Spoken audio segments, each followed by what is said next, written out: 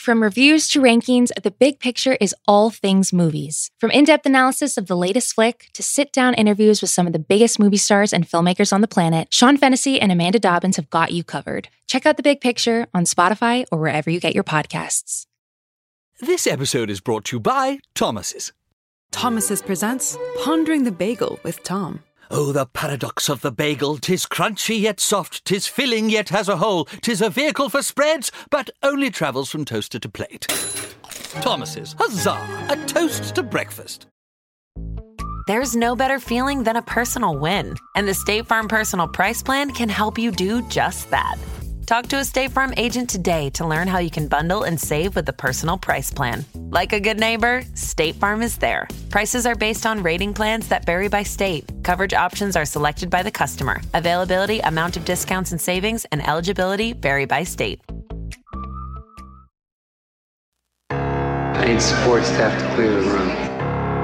Stand up and walk. Now. Hello and welcome to The Watch. My name is Chris Ryan. I am an editor at TheRinger.com. And joining me on the other line, he thought Tokyo Drift is what happens when you drink too much sake. It's Andy Greenwald! Woo! I like what you did with that. Oof.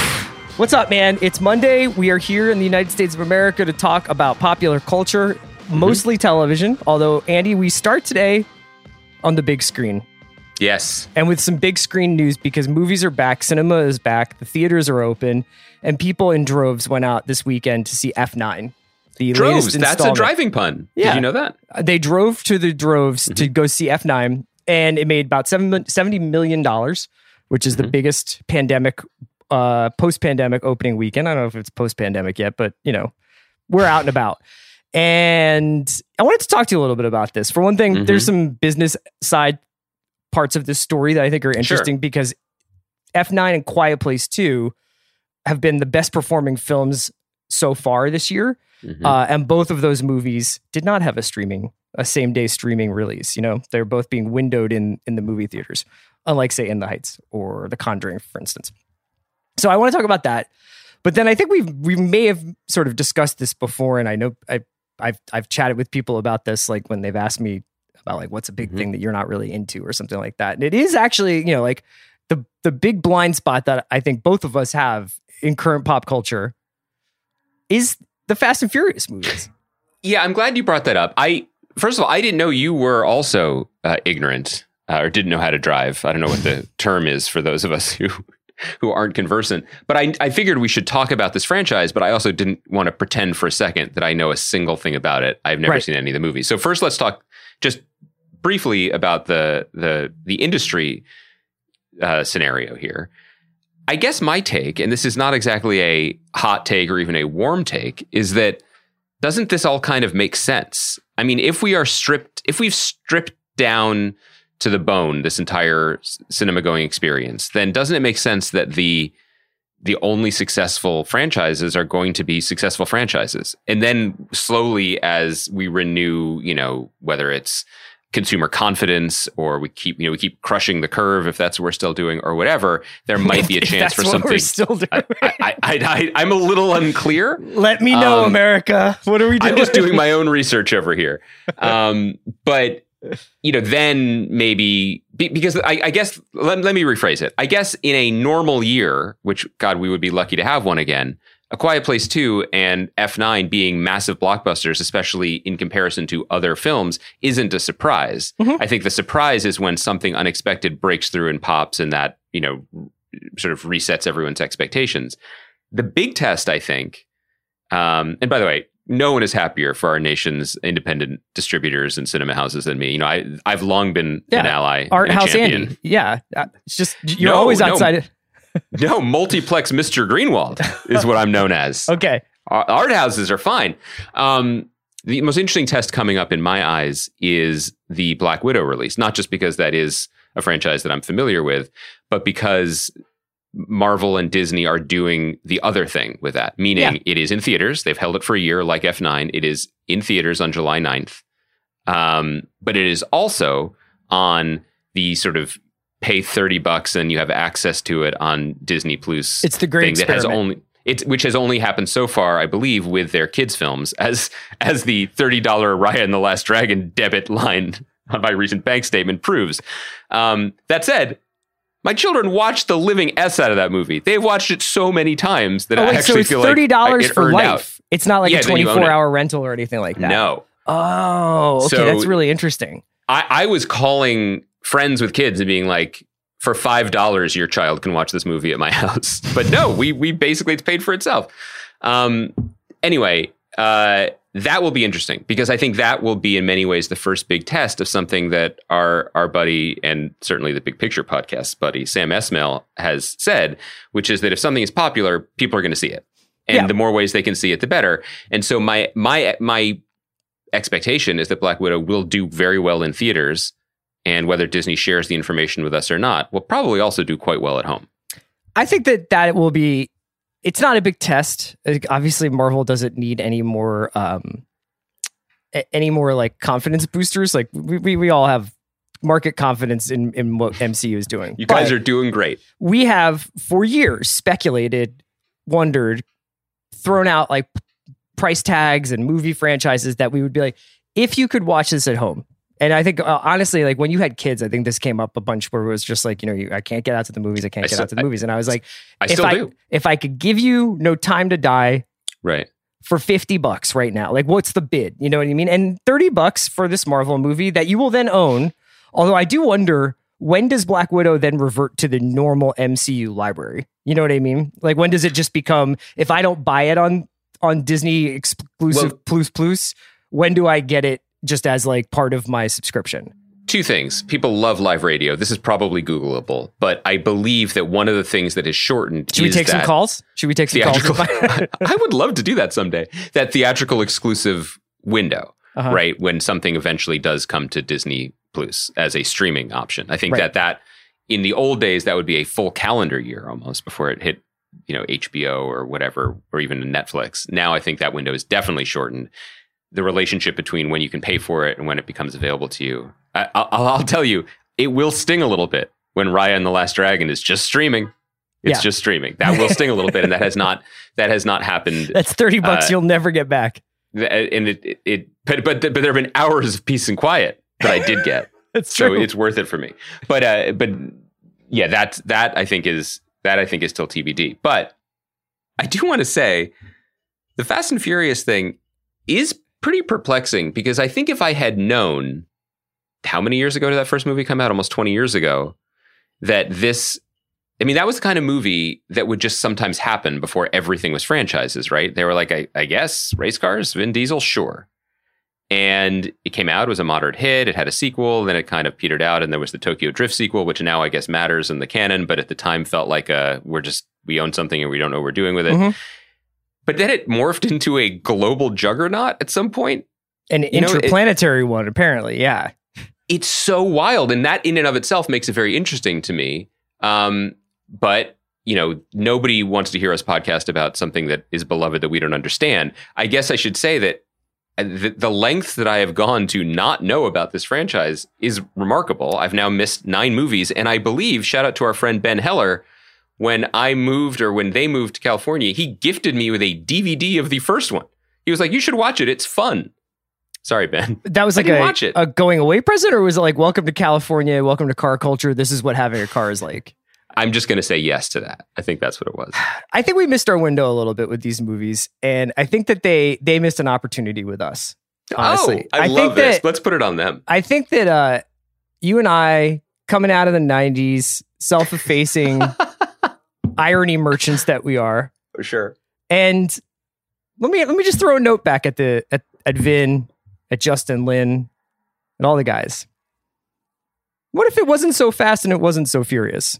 What if it was just like people and their cars, mm-hmm. and you got yourself a new EV vehicle. I do. I do. And it's like all the issues you're having with downloading software for your OS.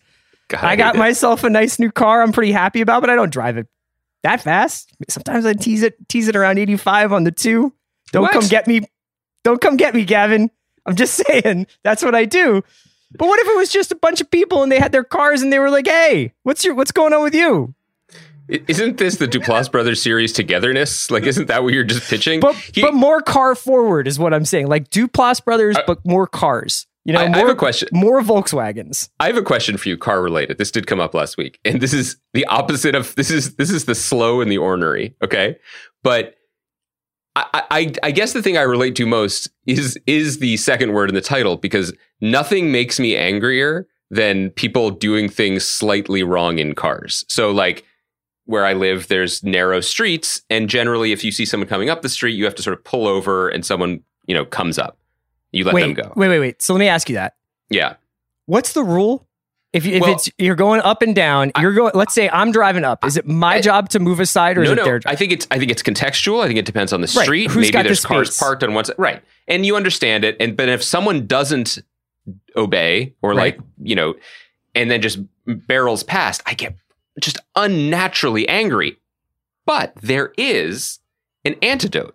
There is an anti-venom for the venom of road rage that I think, I was wondering if it's universal. I want to shout out to the distributors of the Fast and Furious film. I wonder if it's something that you agree with as well. And I feel like it's in many ways one of the most powerful interhuman gestures that exists. And to me, it is this. It is the silently mouthed sorry or okay and wave. If someone is doing something that I find annoying in a car, like they've blocked the street, or they've suddenly screeched out in front of me, or they're suddenly doing a 3-point turn that they shouldn't have, or they didn't give me the right of way when it was mine, I am boiling. It's the only time I'm like, I have to apologize to my children. It bothers me so much. But if that person, that egregious criminal, just throws a little one hand to me, one hand up, my bad, it melts like the Arctic layer. Yeah. Okay. The Brotherhood of Man is like it's refastened to your. The silent mouthing of a word matters too. What if he's not saying my bad? What if he's like, well, I'm very bad. I'm very bad at reading lips, but I've never encountered a gesture between humans that is as powerful as the hand up. The hand up. Like, oh, okay. Yeah, brotherhood of men and women, whatever. We've all made mistakes. So my thing is, so this is what the movie should be about. Is what it's interesting that you view yourself as always like the kind of the victim in these sort of scenarios where somebody's taking the wrong right away or whatever. These kind of scenarios in Los Angeles, I think that everybody gets to play every part. You know what I mean? It's a. I know some character actors who would disagree. It's a town of fairy tales, and often I will find myself, hey, you know what? Maybe was I deciding what podcast to listen to while I was waiting for a left turn light. Oh, you got the honk. Yeah. But, typically it's not like a honk. It's like, it sounds angry. Like people get real pissed off at the most like, oh, okay, sorry. Like, so we all added on like 2 minutes to our commute here in this interminable smog desert drought land. Like, I'm sorry about that. I get very defensive. I get really like, I hope you're happy now. I hope you're happy that you honked at me. I try to be like a pretty forgiving driver on the flip side. Like, I drive with someone who I may or may not be married to frequently, who does not have my sense of patience in the car. And she will often sort of like encourage me to get into altercations, not like physically, but she's just like, that's what the horn is for. And I'm like, I don't actually give a shit. Like, I like sitting in my car. Is she like Pesci and Goodfellas? I'm just escalating. I'm listening to Bill and Ryan. I'm having a good time. I don't need to get into some road rage incident over whether or not a guy zoomed through a yellow or not. So it's all there. And the reason we were talking about Fast and Furious so much is because we wanted to talk about this idea of cultural blind spots, though. Yeah. So it's weird, I guess, is what I wanted to say is, It doesn't necessarily feel, for a while, I think, speaking about coming out of the 90s, there was maybe a badge of honor in certain ignorance, like, oh, I don't have time. Like people used to say they didn't own a TV. I don't think anyone does that anymore, but for a good 10, 20 years, the single most annoying thing anyone it doesn't imply they don't watch television. It just means that they just watch it all on their laptop. That's fair. Yeah.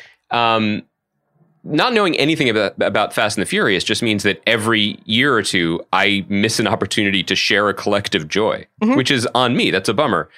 But I do think we should be honest about this because everyone has them. And I wonder where things stand culturally. Like we do this podcast and we constantly reference, the Mount Rushmore of recent prestige TV that kind of influenced and informed what our ability to even do this thing. So we talk about, we'll throw out a reference to The Sopranos or to Mad Men or to The Wire. We've seen them. I feel like a lot of TV fans have seen all of those shows and are conversant in them. But up until very recently, as I think I've said it before in this podcast, I didn't understand. I didn't know a single thing about Harry Potter. Mallory, earmuffs. I'm so sorry.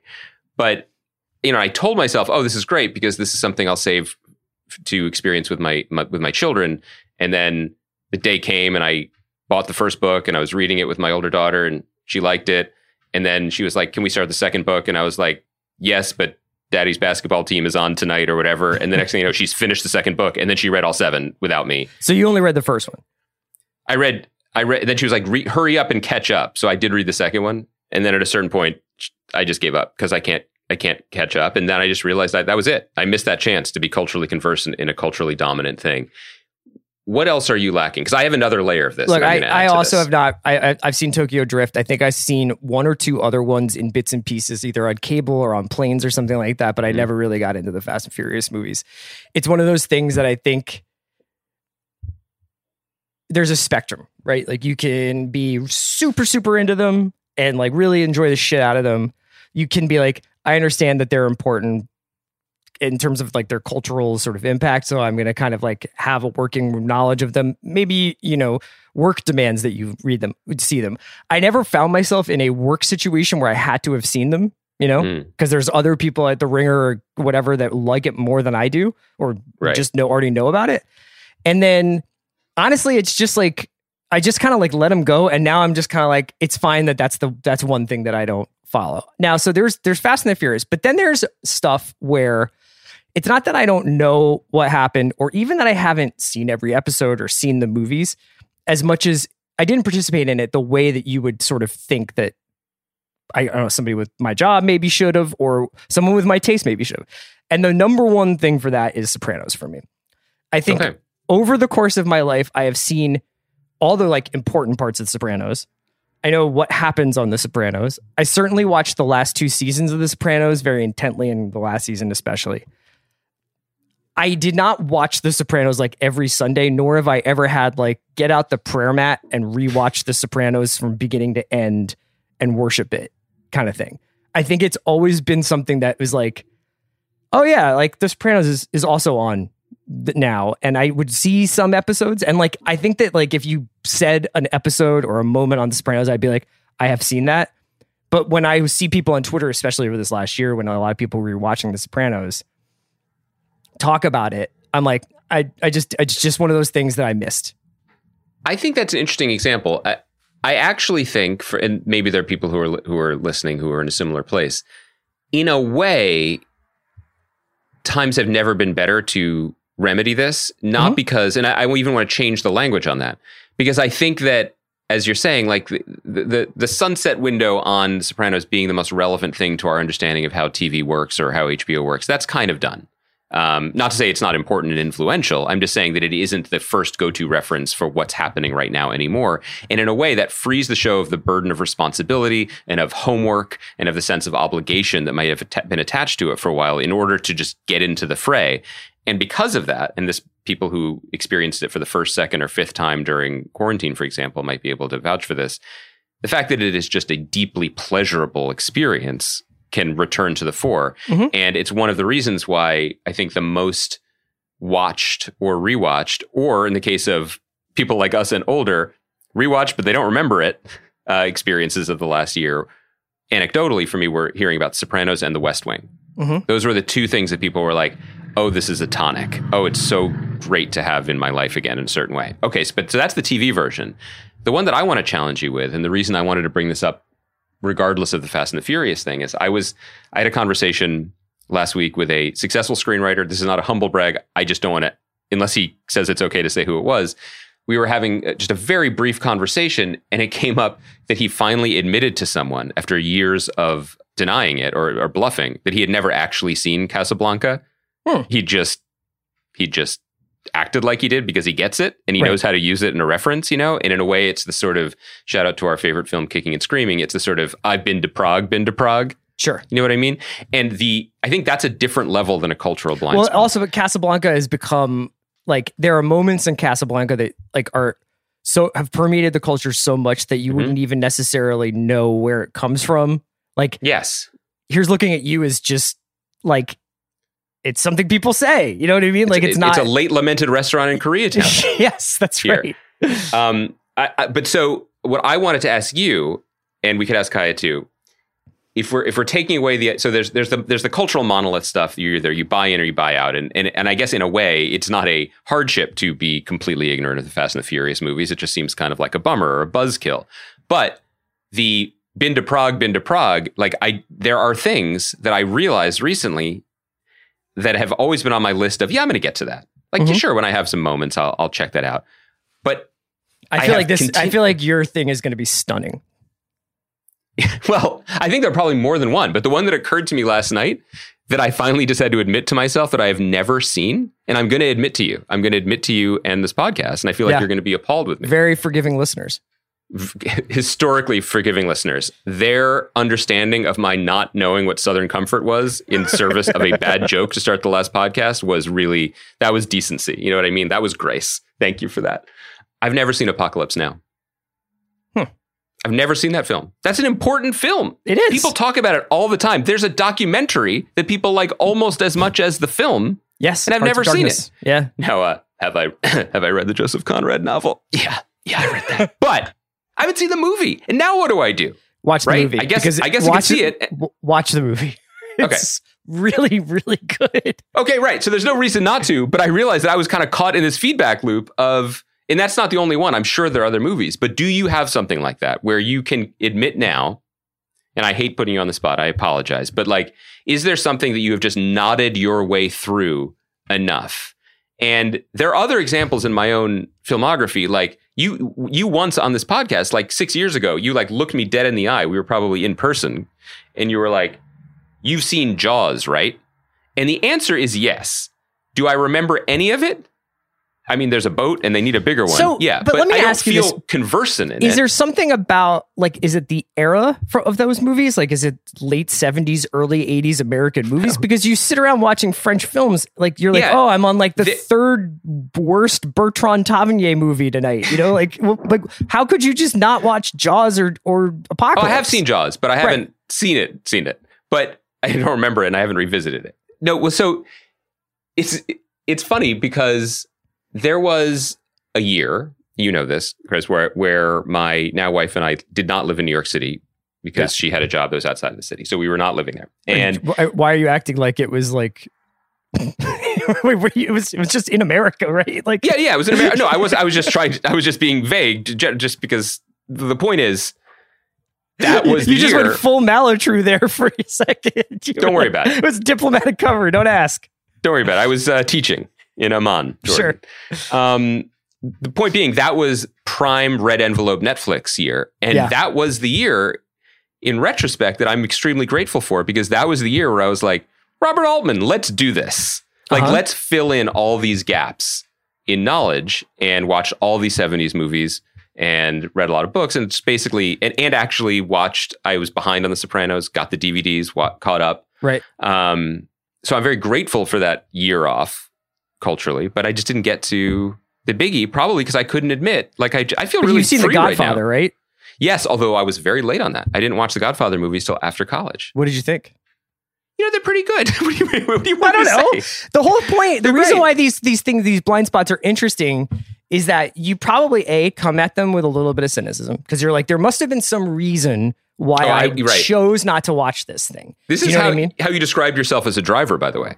This is the same thing. That's right. I'm noticing. And then I think that you have, like, maybe you're sort of, it's rare that I think someone is like, I don't want to watch this for whatever reason. Like, either it doesn't look like it's my thing, it's too late, I got it already because people talk about it all the time, or even like I've read, articles about it.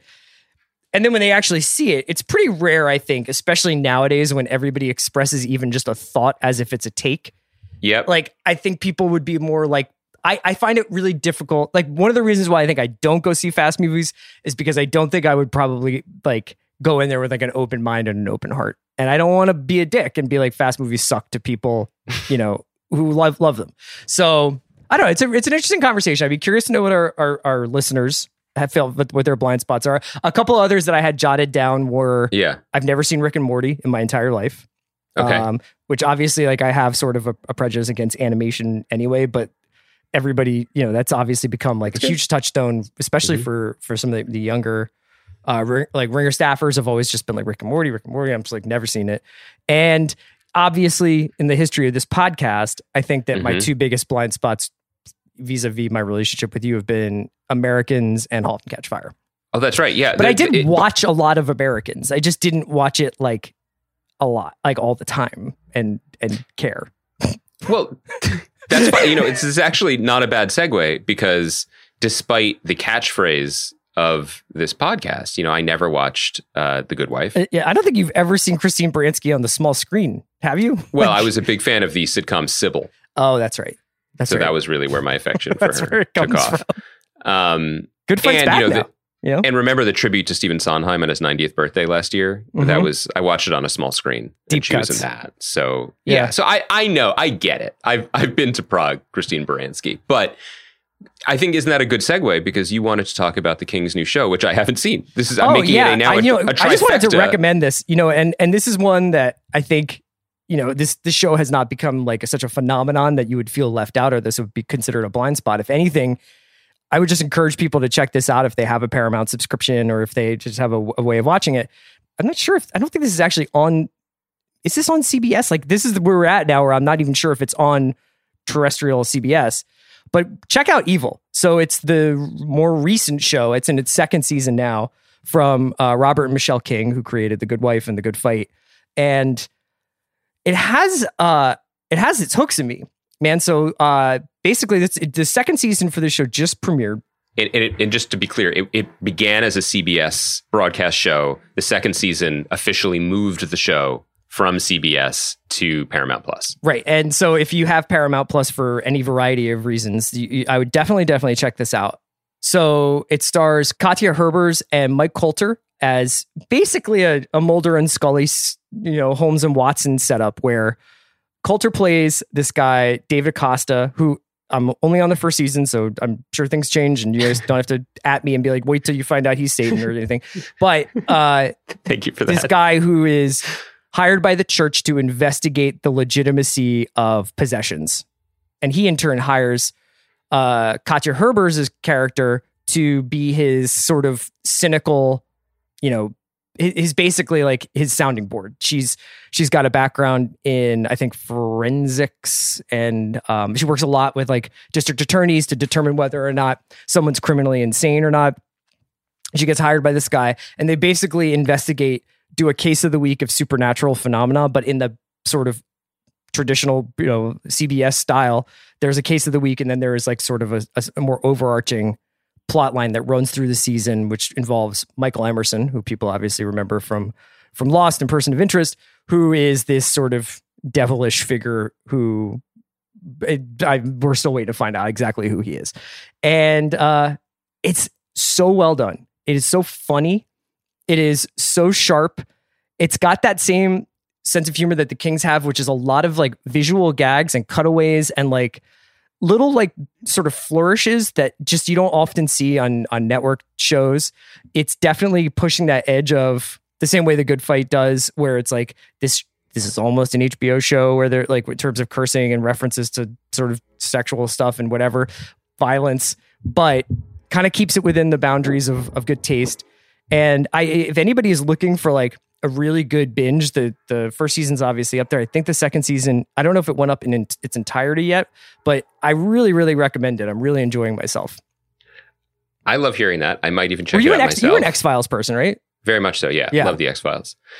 It does raise a question that maybe we could get into in more depth once we've thought about it more. But the Kings are, despite my, I haven't watched their shows, but fairly unique in that they are so good at operating at such a high level within what many people have complained about as a restrictive atmosphere of a broadcast network, or the parameters of it, in terms of language, in terms of content, in terms of act breaks and length, and just how you tell a story and how many episodes you do it in.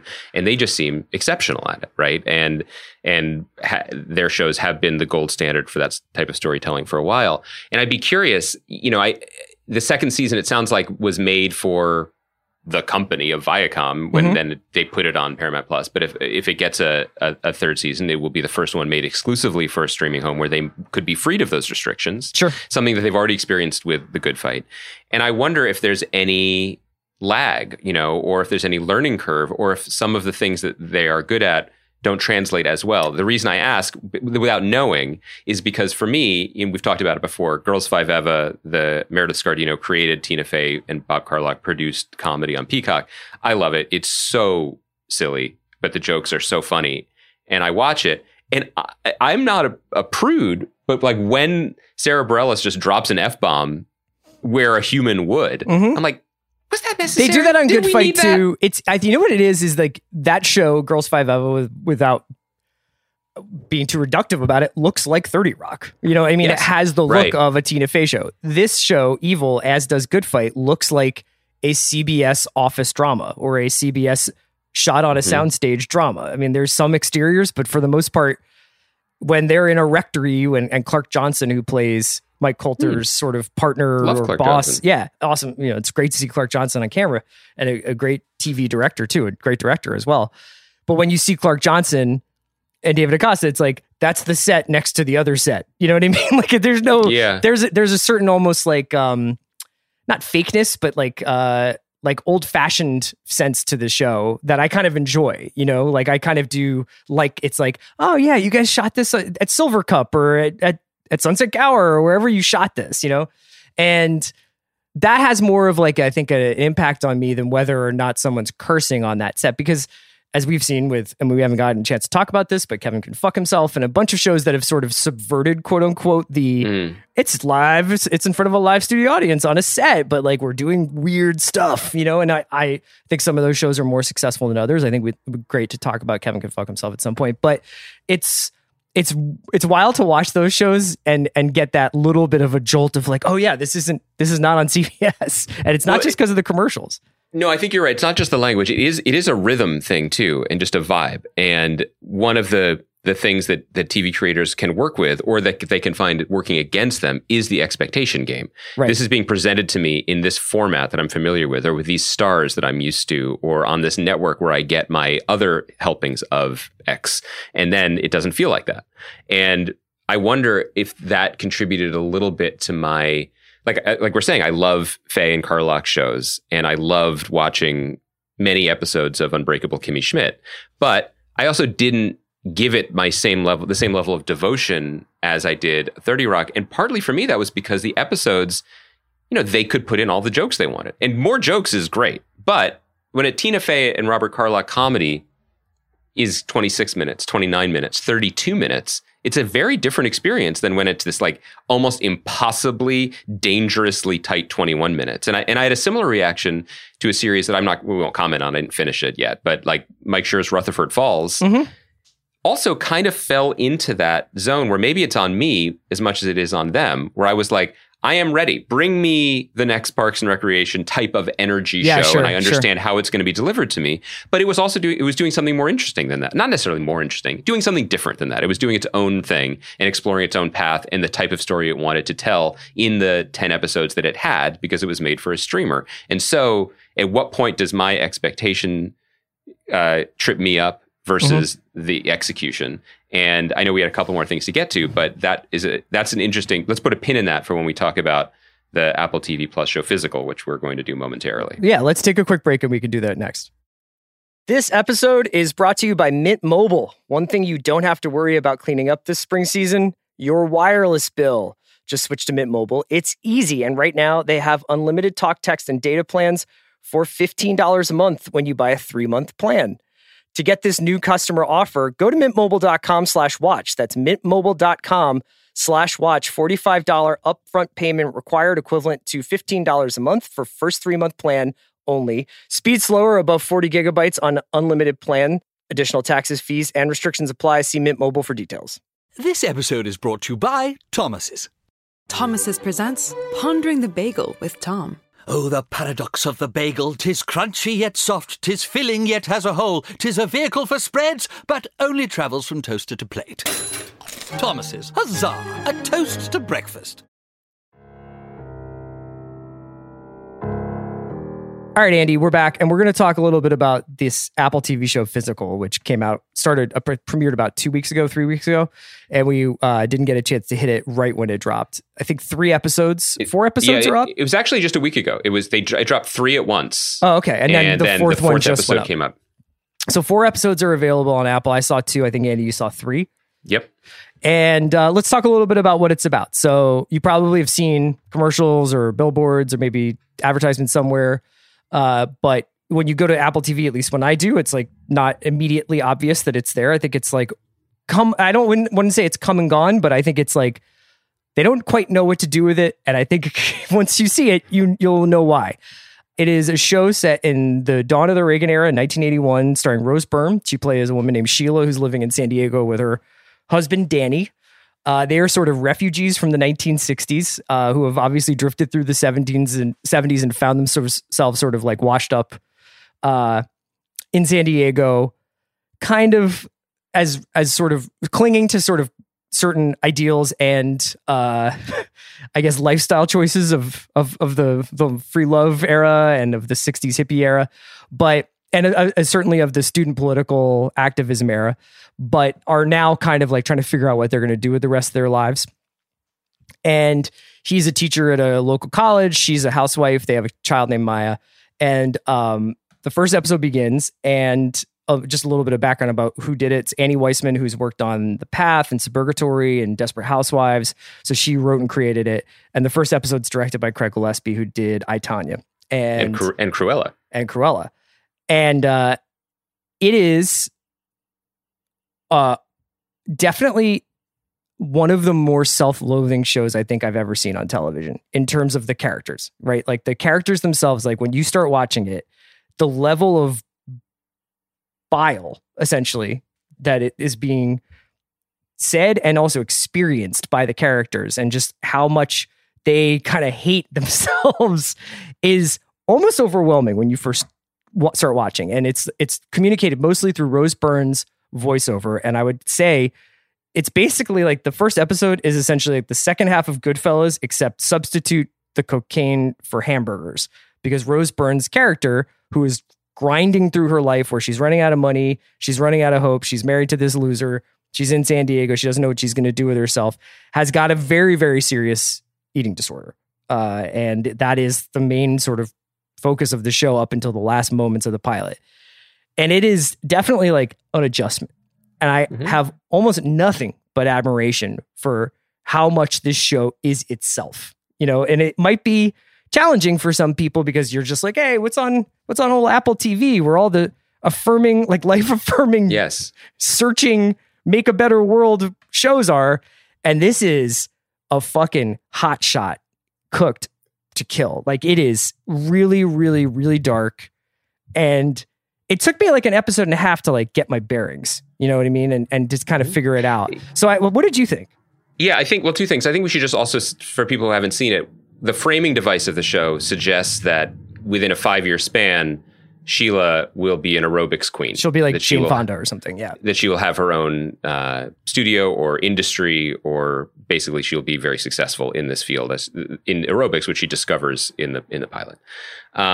That framing device seems to be the major stumbling block for the criticarati. Like when I went after watching the show, I paused. I didn't check it out right away because I sort of probably maybe unfairly took the temperature of Twitter, and critics seem to be very upset about this show starts in 1986, but then flashes back 5 years, and that whole thing, which has become a cliche. But that seemed to be the largest complaint about the show, which caused me not to check it out right away. To your point, yeah, I mean, people know this about me. No one knows it as well as Chris, that like I bring expectations and I bring my own very rigid sensibilities and aesthetics to things. And I wrestle, like usually through the text message window with Chris in the first 15 minutes of things that are challenging. And I wish I was better at this. And I was so glad that I stuck through it, because I found the beginning of the show incredibly challenging, incredibly difficult. Not just the subject matter, but the visceral intensity and highly stylized nature of it was shocking. And furthermore, ultimately, I guess what I want to say is I really came to like it. Well, first, I really came to admire it. Mm-hmm. To your point, Chris, like, this show does not give a fuck. And it is so wild. I can't believe it's on Apple. I gotta be honest. I cannot believe it's on Apple. I want to talk about that too. It is exactly the type of show that I think would be, I said this just last week or in our last show, that the most interesting times in television have been when new services, new channels have emerged and taken chances on the desk drawer scripts that proven creators have to get them jobs, not to be the job. And I don't know Annie Weissman. I hope we get to talk to her at some point, but she has an enviable career and a huge CV working on very, very, very successful shows. She was under an overall at Universal TV, and she just, if there's been a broadcast show of note, Suburgatory, About a Boy, the show last year she ran for them called Almost Family. I mean, she's done the work in a lot of different genres, and I didn't watch all of The Path. I didn't watch all of those shows that I'm just mentioning, but I don't remember any of them having the ferocity that this show has. And it strikes me as this is the thing she wanted to do. And I don't know if, there had been an opportunity to do it. The flip side of that is Apple. Yeah, it's a fledgling service. It's a fledgling service of the world's richest company. And, I checked out this morning just to catch up. I checked out the trailer for Invasion, this big Simon Kinberg sci-fi show that's coming this fall with Sam Neill. And you can check out the Foundation new trailer that came out. And both of them are just Invasion, the idea of aliens, War of the Worlds, that's a very old idea. Foundation there's currently a War of the Worlds show on. Exactly. Yeah, right. Foundation is, for me, like the science fiction text, the Isaac Asimov book, which isn't intense. It's kind of whimsical and thoughtful and just kind of wondering. It's not really. Did the trailer look like the books that you read? No, they got pushed through the Christopher Nolan machine. You know what I mean? And now everything is this giant dark thing. And we'll talk about Foundation later when it happens. I think it's relevant. The book Foundation, 60 years old, it doesn't lend itself to a prestige TV show naturally. This is a choice, and I think it's a successful choice to have a franchise, which is what Apple wants. All of this is to say, Apple isn't AMC in 2006 taking a chance on Breaking Bad. So the fact that there's a space for this in its offerings, and it's still kind of initial offerings, first 2 years, is notable. So I just on the Apple thing, can I just say something really quickly? So I obviously loved For All Mankind, especially its second season. I talked to Ronald Moore a little bit earlier in the year about that, and that'll wind up on my 10 best list unless there's like an absolute miracle run of 15 great shows that knock it off. I thought that was great. That show, for all its sort of grappling with certain dark elements, is essentially like a very aspirational and heartwarming show about the possibilities of what we can do as a species, and I think that I wouldn't necessarily say that's the same viewpoint of the morning show, but the morning show also is, I think, somewhat aspirational in, both the idea that people can pull together and do something, but more like, I think, the kind of the way people look and where they live and what their furniture looks like. It's like a high end. I think that's what I'm trying to say, is like a lot of these Apple shows are very high end. And in some ways, like Ted Lasso is the sort of figurehead of that. Like the thing that people have like really fixated on with Ted Lasso is this idea of kindness, this idea of niceness, this idea that we're turning the page from cynicism or whatever and like embracing being curious, to quote his big famous monologue. But then there are these outliers. Like Mosquito Coast, which I've watched a few episodes of, and I would like to finish this first season, is like, that could have been an AMC show. That could have been an HBO show. That could have been a show where this guy is living off the grid and he's kind of a genius, but he's also really difficult and his family's along for the ride, but they're also like starting to wonder maybe he doesn't have it all together and the cops are chasing him and he's on the run. Like that is an anti-hero story. Yes. This is just way the fuck out there. Like, this is closer to Fleabag than it is Glow, but even Fleabag had the breaking the wall of like winking and like laughing about it. When Rose Byrne breaks the wall, when she's doing her voiceover, she's like, I'm a piece of shit. I'm a fat fucking piece of shit. And you're like, I'm gripping my armrests here. Yeah, because I mean, you said it's a dark worldview. It's her. This is Rose Byrne's show. The whole show is told through Sheila's POV, and it is savage. It is violent in its tenor. And it was shocking, and it pulled me in because people think like this. People have these voices in their head. Women have these voices in their head. And I don't think I've ever seen a television show that attempted to You have this voice that. in your head when you're driving. Unless someone raises a hand. That is my get out of jail free card. It's really stunning. And it is definitely not for everyone. But the totality of the commitment to it, of this world, absolutely works for me. And it starts with Rose Byrne's performance, which is astonishing. I mean, there aren't very many actresses in general, I think, who are as facile with both drama and comedy, and kind of it's just coming from the same place. It's it's a little bit, it's like Jean Smart in that she's not a comedic actress, she's not a dramatic actress, she's just an actress, and she's always fully present and always alive regardless of the circumstance. Craig Gillespie's direction is stunning in the first episode. It's not just the production design. There's a moment, but there's a scene between Sheila and her husband Danny, played by the comedian Rory Scovel, where they're walking on a beach that's just ensconced in the marine layer, and they're kind of lost in the fog on the beach. And I've never seen a shot like that. I've never seen a staging like that. Right. And then the next piece is you rarely see the completely thoughtless way men can act.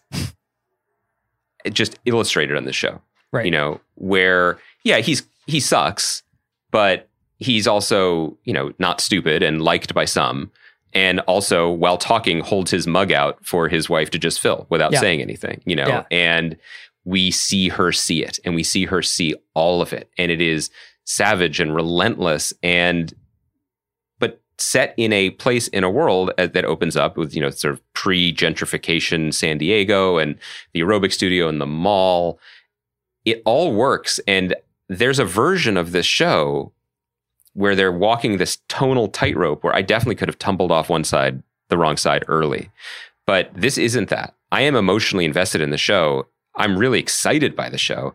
And to your point about why Apple is doing this, I have no idea. But the one piece of it that felt to me like either a note or a suggestion or the thing that Apple liked before they went off to introduce the new iPad is the first 5 minutes.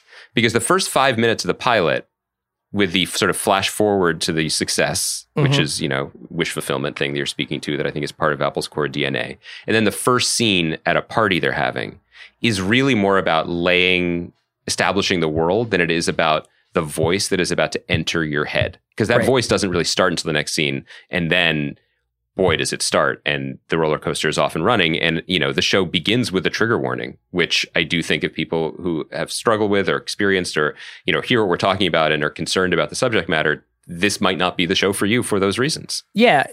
I would also say that if you're having a little bit of trouble, obviously, if that's a concern, you kind of like have to know what you're comfortable watching to get into that. But definitely, of all the trigger warnings I've seen on shows recently, this is the one where I'm like, no shit, this is definitely like worth mentioning.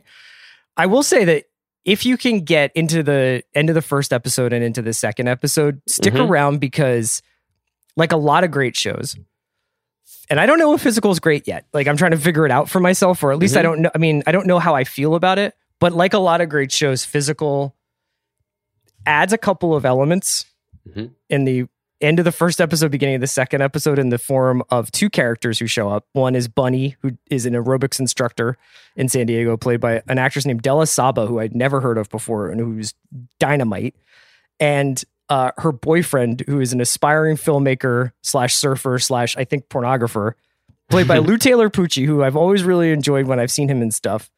And they bring like a different energy to the show that I think is really, really welcome. Up until that point, the entire ensemble or all the characters are kind of like in the same morass and shithole that like Rose Byrne's character is in. And then you meet these two people who are kind of like, I am also like on the outs with society, but like in a different way. And I have a different vibe, and I'm maybe a little bit funnier, or maybe I have a different sensibility. And that like provides just a little bit of relief. Not necessarily comic relief, but just a little bit of relief. Yeah, I agree. And there's also just these, and maybe this is where you see Annie Weisman's impressive CV come into play. Like there's a little Breaking Bad to it. There's money issues and, scams. Mild crime. Yeah, right. mild crime, and there's a political subplot because Danny, Sheila's husband, is beginning a political career, or attempting to begin a political career.